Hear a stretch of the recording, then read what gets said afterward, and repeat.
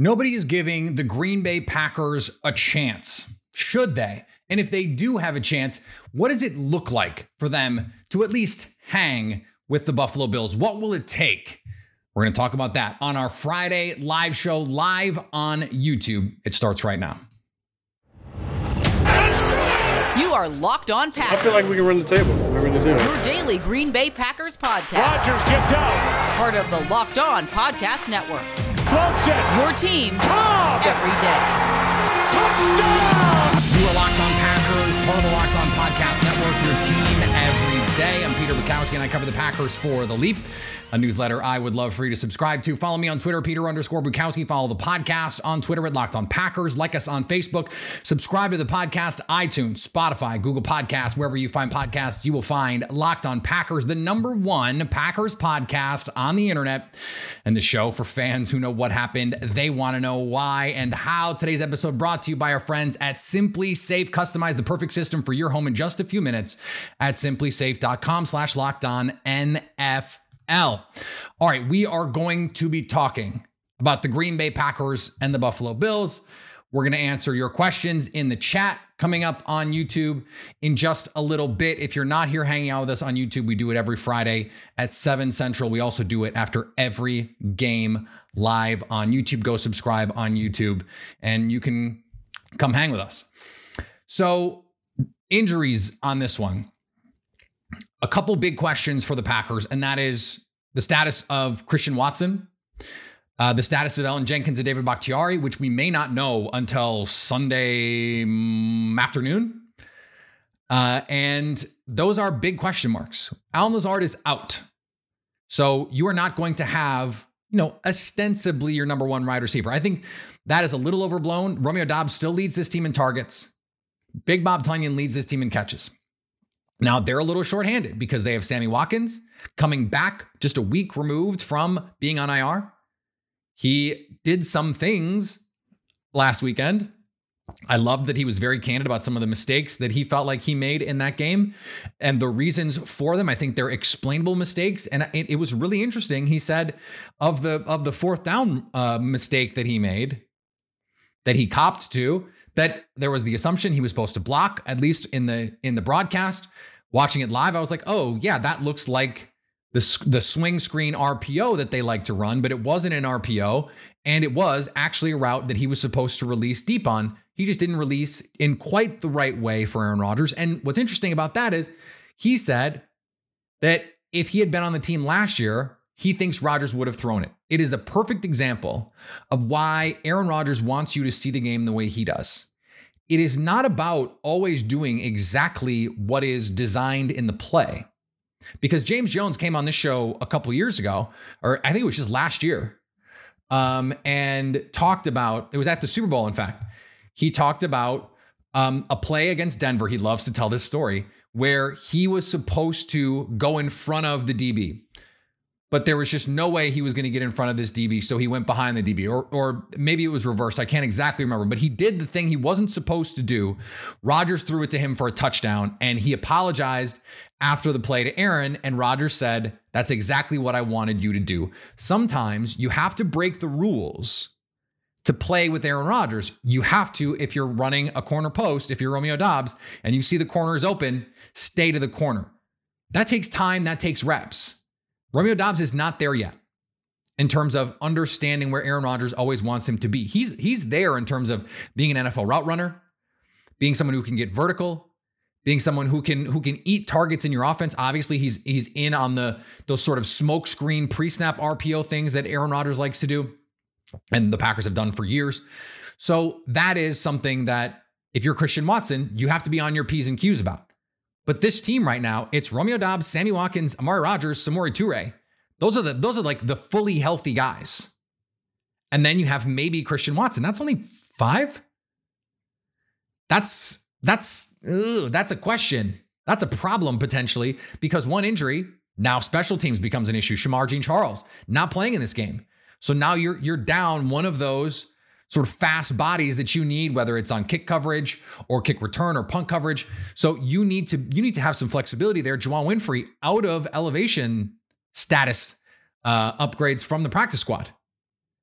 cannot be moved up anymore without being signed to the 53, which actually is a rule that I like because it means those guys, if they've been up and down, and the team needs them, you have to sign them. I think that's a good thing, especially for those guys. The question is, if you're Green Bay, where are you going to take players off because you have these issues at offensive line and those kinds of questions? For Buffalo, the injuries are a little different because Spencer Brown is their right tackle and he's out. Dave Quessenberry is going to be in. A little bit of a journeyman offensive lineman. He's just not a great player. That's diplomatic. And there's a reason he's been on a bunch of teams in his NFL career. And so Houston, Tennessee, Buffalo, and that is a matchup that the Packers can dominate.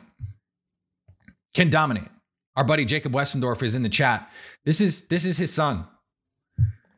This is his guy. He has been on this from the beginning. Rashawn Gary this season has been awesome. And if there is a path for the Packers, and I want to get into that part of it here, it is up front with Rashawn Gary, with Kenny Clark, taking advantage of a Buffalo offensive line that is not great. They're not a group full of ass kickers. Now, of course, you flip this around. Buffalo's defense is awesome. Von Miller has been awesome. Greg Rousseau, Boogie Basham, they've got some dudes that can get after the quarterback. Daquan Jones has been really good for them. And of course, as a blitzer, Matt Milano can be effective. They don't blitz a ton. They play a pretty straightforward defense, but they are so disciplined in it. But if you're putting together the roadmap to victory, the roadmap is you pressure the quarterback, you make life difficult and uncomfortable for Josh Allen, and you force him into mistakes. I tweeted this stat out just before we got on air. Since the beginning of 2021, Josh Allen has 5 multi-interception games, including one this season in week 1 against a defense that is very similar in its structure to what the Packers play. Aaron Rodgers has 5 multi-interception games. You have to go back to the start of the 2015 season to get to 5. He hasn't had even just one since week 1 of 2021. Since the beginning of last year, Aaron Rodgers has not had a multi-interception game. So the path for the Packers offensively is very similar to what they did against the Cardinals last year. Run the ball again. Try and take the air out of the ball a little bit. And then you have to be able to hit play action shot plays, a couple of them, 2, maybe 3. And then on defense, you muck this game up. You get after Josh Allen and he can not that he can be rattled. I think that's being uncharitable to Josh Allen because he's an incredible football player. But what you can do is make life a little more difficult for him because he will try and fit balls into tight windows. He will try and be cool. He will try and fit throws into coverage, and he can do it. He'll throw these deep sail routes where he's got to fit it perfectly between the corner and the safety. If you can read and react to those and get over, you can make those plays. And that's something we saw against the Rams. They have these games where they just have sort of like brain fart games. And they did it last year. 5 of 7 they lost. It's not like this Bills team, they were unbelievable to start last year. And then in the middle of the year, they started doing weird stuff and they didn't look like themselves. And I don't know if it was just a mid-season malaise or what happened, but last year, in the middle of last year, they did not look like the team that to start the season was just kicking ass and taking names. That wasn't who they were. So you get a turnover or 2 because of what Rashawn Gary and Kenny Clark can do up front. You heard Joe Marino on the show yesterday talking about what a good matchup this Packers team is. And I wouldn't be surprised. Keep an eye on this. At the end of last Sunday's game, Rasul Douglas was the guy on the boundary in base, not Eric Stokes. It was Rasul and Jair Alexander. And given the way all 3 of those guys have played this year, I think that's the right way to line up until further notice. Because Rasul was in the slot, I think that they let Eric Stokes play the boundary and just stay there. But I think now it makes sense if you're going to play Jair Alexander more in the slot and the Bills use Stephon Diggs in the slot a lot of switch releases. Packers are going to have to be on their details this week defensively. But if you want to try and take this team down, It's no big plays. You got to put a roof on it. So maybe the Packers do have to ease off a little bit on the aggressiveness in terms of man coverage, in terms of single high safety. They've been playing a lot more cover 1, cover 3, mixing in some cover 0, some zero pressures. They're going to have to be careful blitzing Josh Allen, because if you don't get home, then you are really putting his life in your hands. No, your life in his hands, because he will throw it down the field against the blitz if he needs to. And so I think we're going to see Quay Walker as a spy a lot in this game. Rush 4, play nickel with Quay as a spy. Essentially, it's going to be a 5-man front, but with Quay as the extra body. And then you're playing almost dime behind it, because you've got Devondre Campbell and then your nickel corners. So it's a really interesting matchup for the Packers. A team that does not want to run the ball, that is not good at running the ball, against the Packers defense that is daring you to run the ball. And if the Bills do, God bless, because it means they're probably not biting off 60 yards a chunk. For the Packers, they need that. They need that. And another stat I tweeted out earlier, the Packers are 7th in EPA per play defensively through 3 quarters. They are bottom 5 in EPA in the 4th quarter and overtime. And a lot of that has to do with complementary football. If the Packers can sustain some drives, get Aaron Jones and A.J. Dillon going a little bit, even if it's just 6-play, 7-play, 8-play drives where you're holding the ball for 4 or 5 game minutes, which means, like 10 minutes of real time with commercials and all the silliness that we have to deal with on a Sunday night football game, they can keep this defense fresh in the 4th quarter. And hopefully the game is not out of hand. Hopefully this stays in a very much nip and tuck sort of way. But it is also interesting that the Packers are set up to stop the passing game. The Bills, even in the 4th quarter of these games, they're still chucking it because their run game is just not great.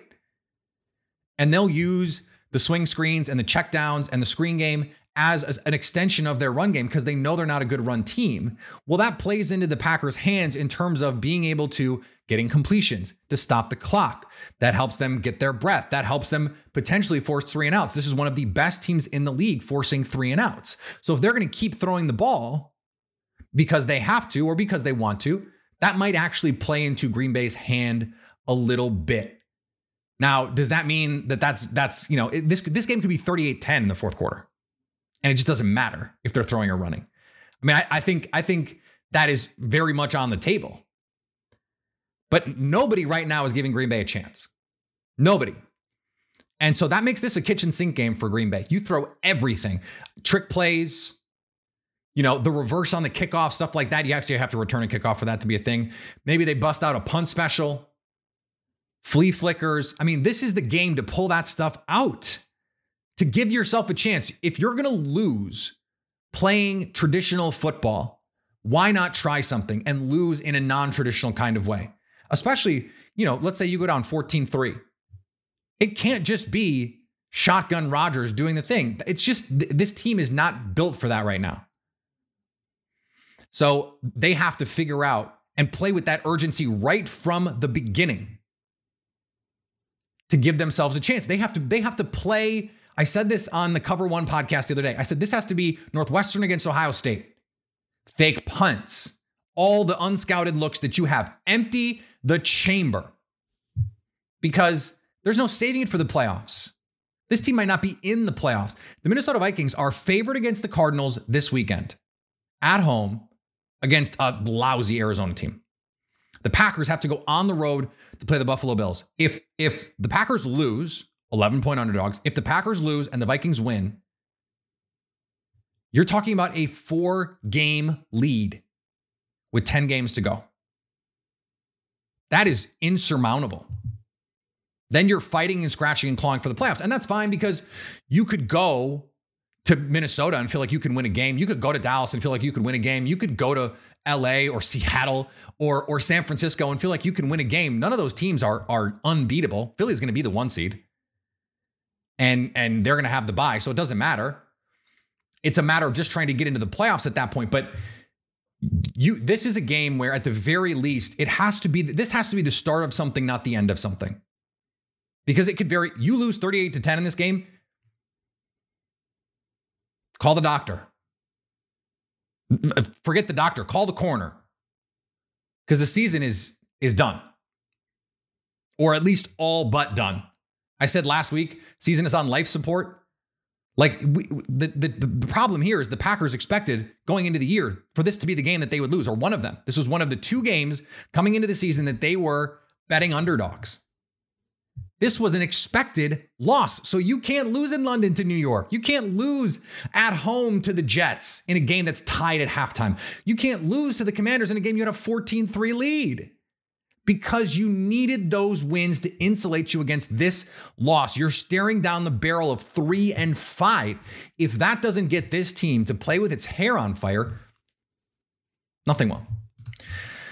All right, more to get to here on our live show on Friday. Today's episode brought to you by Simply Safe. This is something that's really important to me in my life and always has been. The first thing we did when we bought our house last summer was get a security system. I had it ready to go. I called, I said, I need you there day one, because my family's safety is not something that I play around with. And it doesn't matter where you live. This stuff can happen anywhere.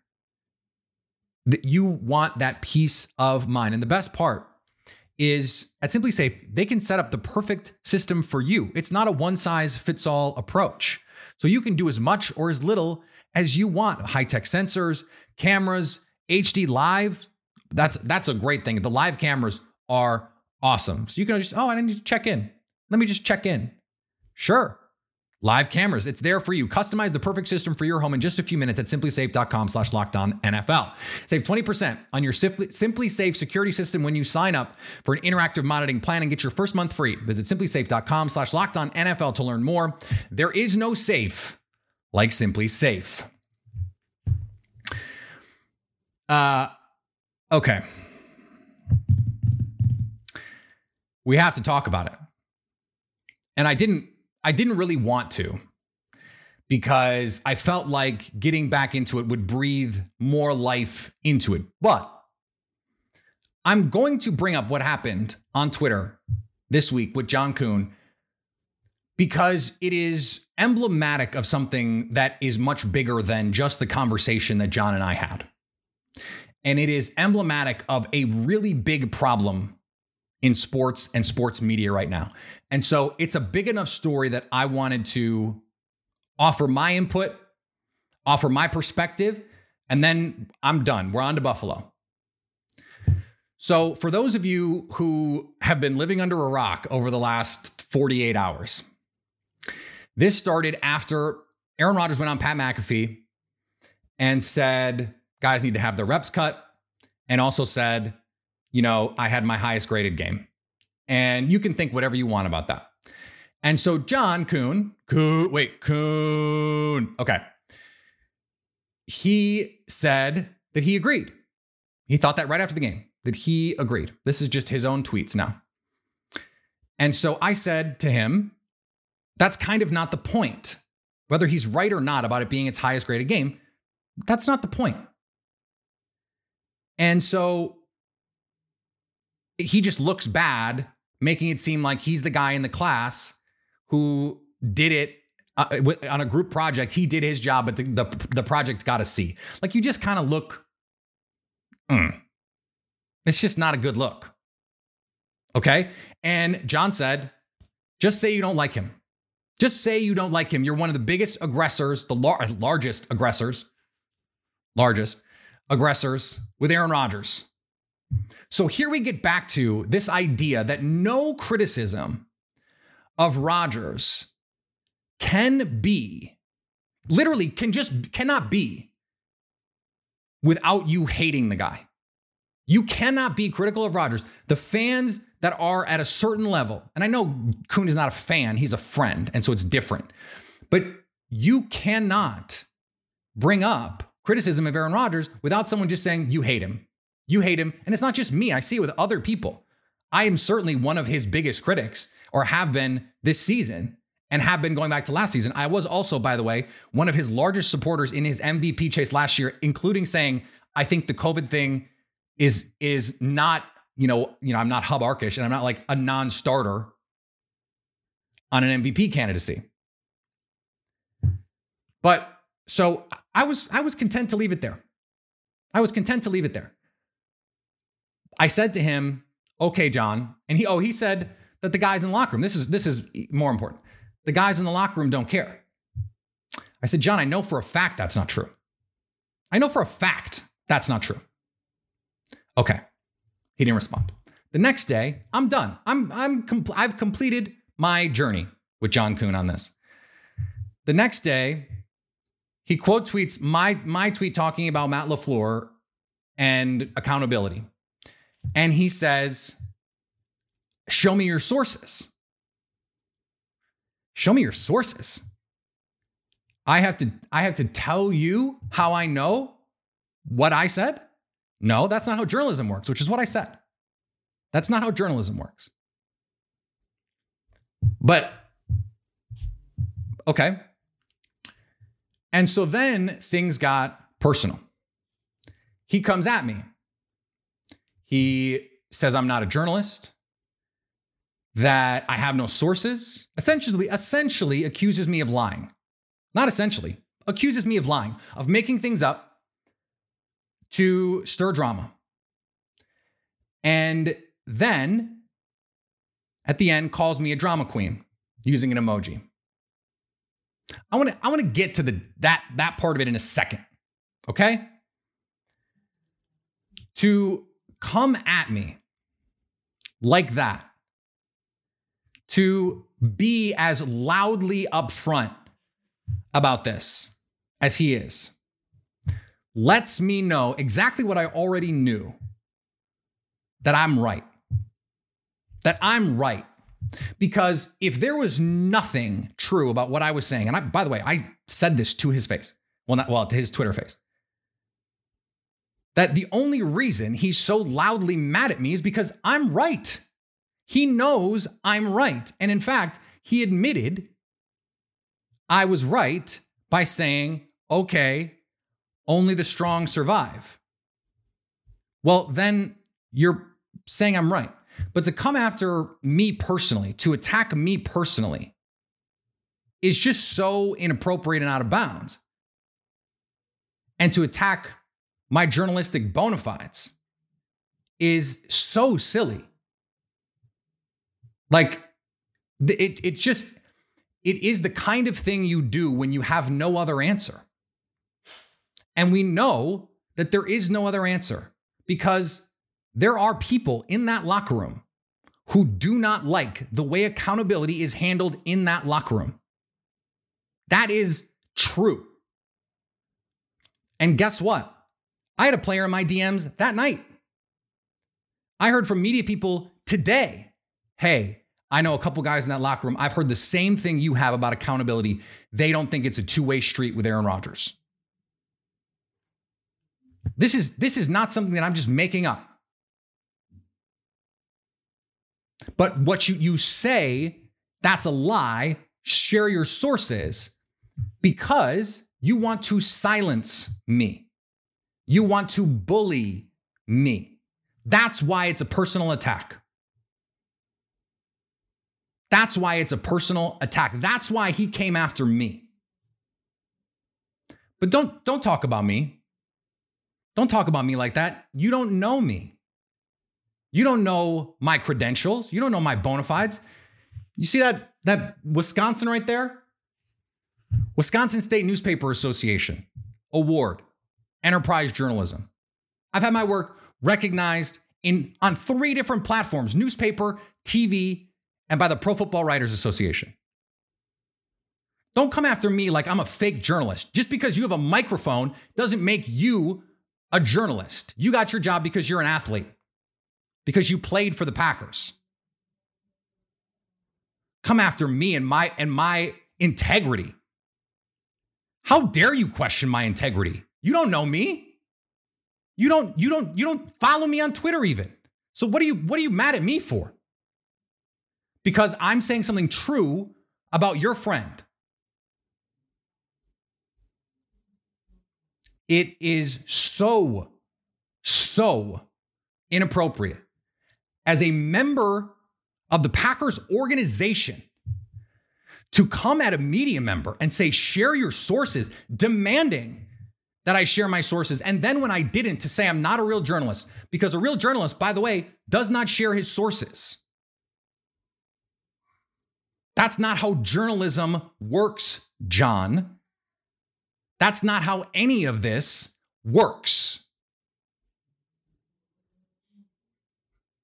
But guess who benefits from me being slandered in a public forum, telling people on Packers Twitter to unfollow me? Guess who benefits? What's the line from The Departed, Alec Baldwin, cui bono? Aaron Rodgers benefits. Aaron Rodgers benefits from me being slandered, from me being silenced. Because you get up on a bully pulpit and say, don't listen to this guy. It's like Hannibal Buress. Why are you booing me? I'm right. I'm right. And I know I'm right. And you know what? You know who else knows I'm right? John Kuhn. And he essentially admitted it. Because he said only the strong survive. Okay, well then you know people in that locker room are not chill with what's going on. You think they should be, but that's a different thing. That's a different thing. So again, this is something that is really wrong with the way that we deal with sports media people. And that's a much bigger discussion, and I totally get it. And there's a lot of different pieces that are a part of all of this. But for a member of the team's organization, he's not a member of the team, but he is an employee of the team, to come at me like that, it's unethical, frankly, but it's also just gross. It's sad that is the level that you have to stoop to try and brush off the reputation. And then this is the last thing I'm going to say, because someone put the emoji in the chat. And there is no place on my Twitter feed or on Twitter or anywhere. I'm just not going to allow it in my life for the sexism and the homophobia. And I think reasonable people can disagree that John meant to be sexist or homophobic, calling me a drama queen. I think reasonable people can disagree on that. I think I know what his intent was, not the point, because go and click on that tweet. Go click on the tweet where I said what I thought of that usage. Scroll down. You will see hundreds of replies that are sexist, that are homophobic. So whether or not he intended to be those things, he incited a Twitter mob of people who are those things and who repeated those things. And he empowered those people to act that way. All to bully and silence a journalist trying to do his job. Just think about that for a second. You don't have to like me. Just understand and think about that. Think about that. Even if he didn't intend it, the intention doesn't matter, because look at what the result is. He should have known better. And that's the part that really pissed me off. Because that is so beyond. I'm sorry that we had to spend 8 minutes of your life listening to this. I'm sorry we had to deal with it. But we did. I needed to address it. And we're going to move on. I'm not going to address it again. So here we are. This was the time. Congratulations, John Kuhn. You got me pissed off for 8 minutes. And now we're done. Now we're going to go talk about Buffalo. We're going to take your questions in the chat here in just a second. But before we do, today's episode, a word from our sponsor, BetterHelp. I could use some time with BetterHelp after getting that worked up. That's for sure. BetterHelp is something that everyone could use. And could be as simple as something that you need help with problem solving. That you get stuck in these spirals of, I can't deal with this problem. I'm so all over the place. There are so many reasons to try therapy. And you may have low expectations, you may have bad expectations. But a therapist can help you with so much. They can help you achieve your goals. They can help you find ways to stay focused, to be more present. It could be as simple as that. Or it could be help with a relationship, help moving through trauma. There's all sorts of reasons that therapy can help. When you want to be a better problem solver, when you want to be the best version of yourself, visit betterhelp.com/lockedon to get 10% off your first month. That's betterhelp.com/lockedon. Thank you for making Locked On Sports. Thank you for making Locked On Packers your first listen. For your next listen, check out the Locked On Sports Today podcast. The biggest stories of the day, plus instant reactions, big game recaps, and the take of the day, available on the Odyssey app, YouTube, or wherever you get podcasts. All right, if you have a question, throw it in the chat, and we can figure some of this stuff out. Do you think the Packers will be active before the trade line, depending on what happens Sunday night, whether it's buying or selling? That from Dusk Wolf. So I got a similar set of questions on Twitter a number of times this week. And it was really interesting to me when this report came out that they were looking for a guy in his rookie deal. Interesting.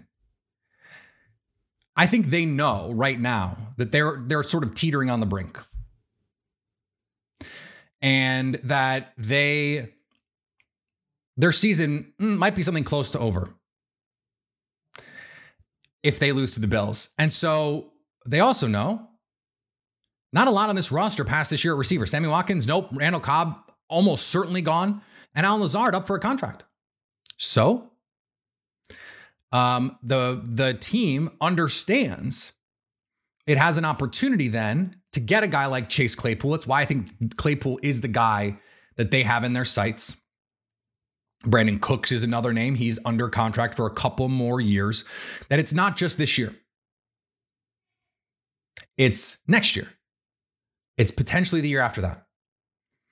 And so I think that's a really smart way to build this team. I think that's a really smart way to approach this, because what it allows you to do is say, okay, now you have a better chance this year of getting to where you want to get to, but then you're already set up going into next offseason where Romeo Doubs can be in year 2 and Christian Watson can be in year 2, and they can really grow into their role. You can see what you have with Amari Rodgers. I'm kind of excited about seeing a little bit more Amari Rodgers as a receiver. He showed some nice things against Washington the last 2 weeks, and he's had to play a little bit more. He's made some plays.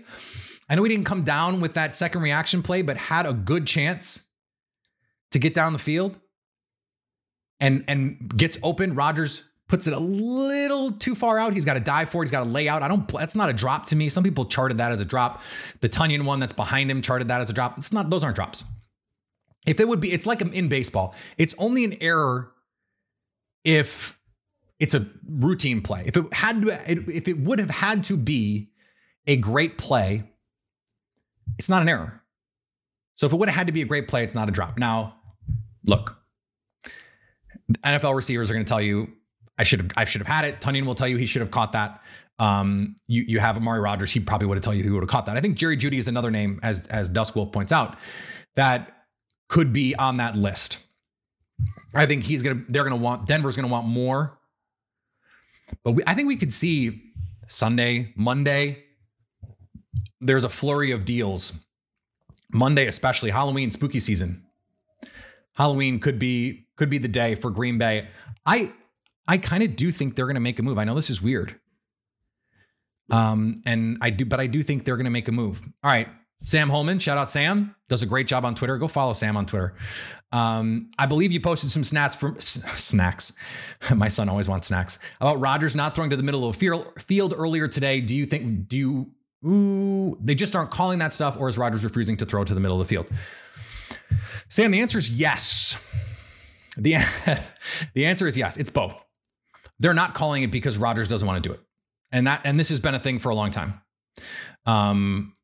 The outside the numbers disparity to the middle of the field became wildly apparent in 2018.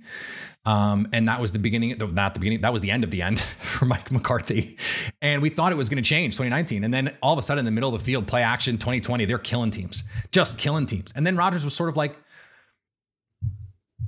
we're not doing it anymore. I don't know. Matt LaFleur, look, it's both, because if Matt LaFleur wants to do it, and I do think Matt LaFleur wants to do it, this offense, the bones of this offense, the roots of this offense are attack the middle of the field, play action, all that stuff. But that's not Aaron Rodgers. And so there is this push-pull. I mean, 4 plays with motion, 5 plays of play action on Sunday. That's not enough for this team. You need the advantages that those things create for you, and the Packers are not using them all to their advantage right now. So, look, I can't give you a blame pie on this, Sam, but it's got to be both, because if you're Matt LaFleur, you have to instill to your quarterback. You have to be calling plays. How about just run it runs? How about some more true play action where it's not can into the play action? Like, no. A true run it run, true play action where that's the play call. I think they're letting great be the enemy of the good right now. Dusty Evely said that on a specific play, but I think it's true in general. I think this idea that they need to try and get into the perfect play every down, right now, they can't do that. Some of this stuff you just need to go out and execute, simplify things, call the play in the huddle and go run it. And I think that would benefit everybody, but they can and should attack the middle of the field more. I think they will. So we'll see what happens. Sorry that I had to get loud there in the middle. Again, we're not talking, we're on to Buffalo. This is not going to be a thing anymore. And so we're going to move on. So thanks to everyone who's been supportive of me, who continues to make Locked On Packers the #1 podcast, Packers podcast on the internet. Everyone who's sent messages or sent tweets or whatever. Twitter is not a real place. I get that, but I formed a lot of cool relationships with a lot of people, including people like Jacob, who's on the I never call him Jacob, Westendorf, who's on the stream hanging with us. And so I don't want to get off Twitter. I want to be on Twitter. I want to interact. I want to be a part of the conversation with fans and with everybody. So thanks to those of you who are awesome on Twitter and have had those positive interactions with me. I appreciate it very much. All right, live on Sunday night after the game, hopefully not 6 or 8 whiskey sours deep because of the way the game is going, but we'll see. No promises on that one. Follow me on Twitter, Peter_Bukowski. Follow the podcast on Twitter at Locked On Packers. Like us on Facebook. Subscribe to the podcast on iTunes, Spotify, Google Podcasts, wherever you find podcasts. You will find Locked On Packers. And anytime you want to come hang out live, you can do that on Locked On Packers YouTube page to stay Locked On Packers.